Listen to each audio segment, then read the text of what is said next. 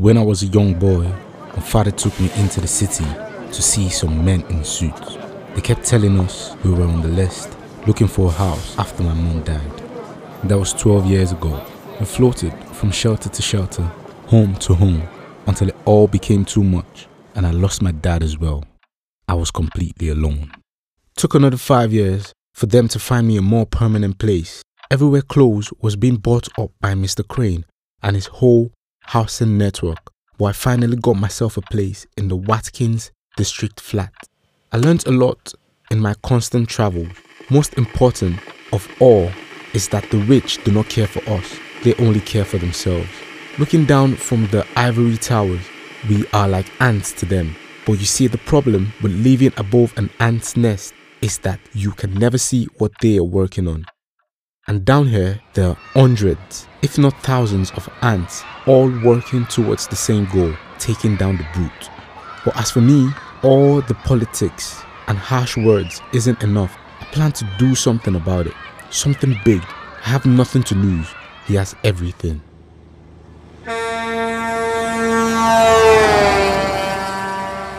Clover Towers, 4 giant skyscrapers turned into fancy apartments by one Mr. Richard Crane, a wealthy businessman who cares little for the families he ejects from their homes. With every desire a man could want at his fingertips, he has become callous and uncaring, and most importantly, ignorant.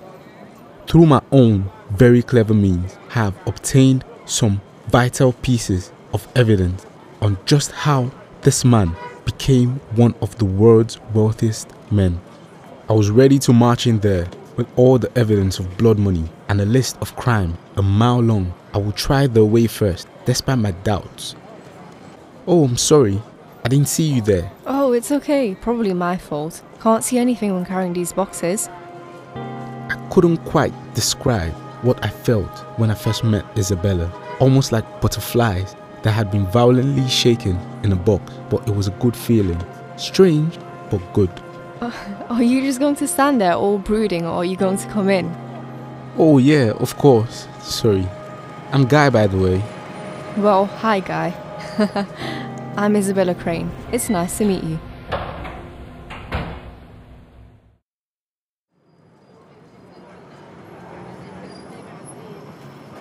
It had been 3 weeks since I first met Isabella.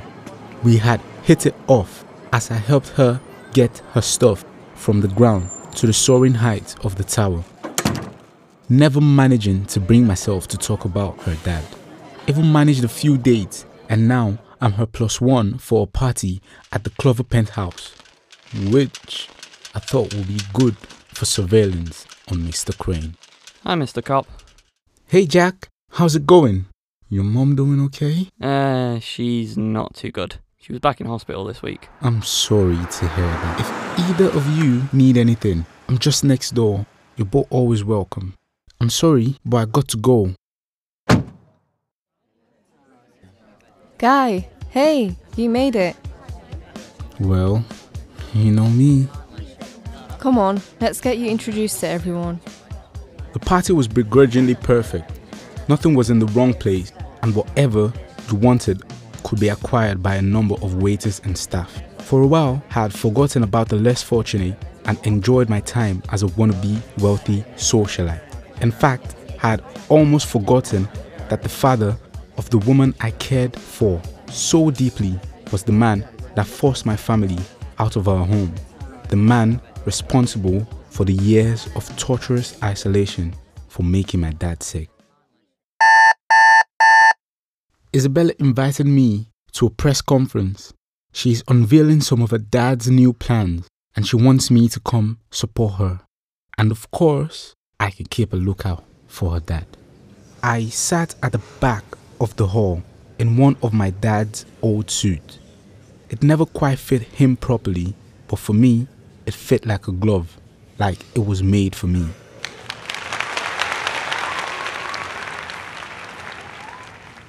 Thank you everyone. My name is Isabella Crane and I am here to proudly announce the purchase of the Watkins District and upcoming construction of the new Sky Point Tower. And here to show you more is Chief Architect James Bradley.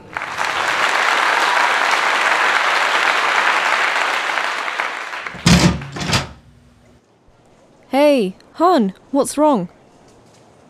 What happens to the families? What happens to the people that live in those homes?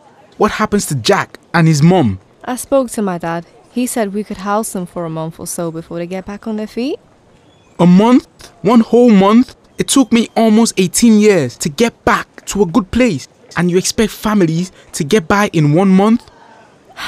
I know this is hard for you, which is why I already spoke to my dad, and he has offered you a job, working directly for him, helping him decide what to do with them. Plus, taking this job means we get to work together, maybe even start something new with each other.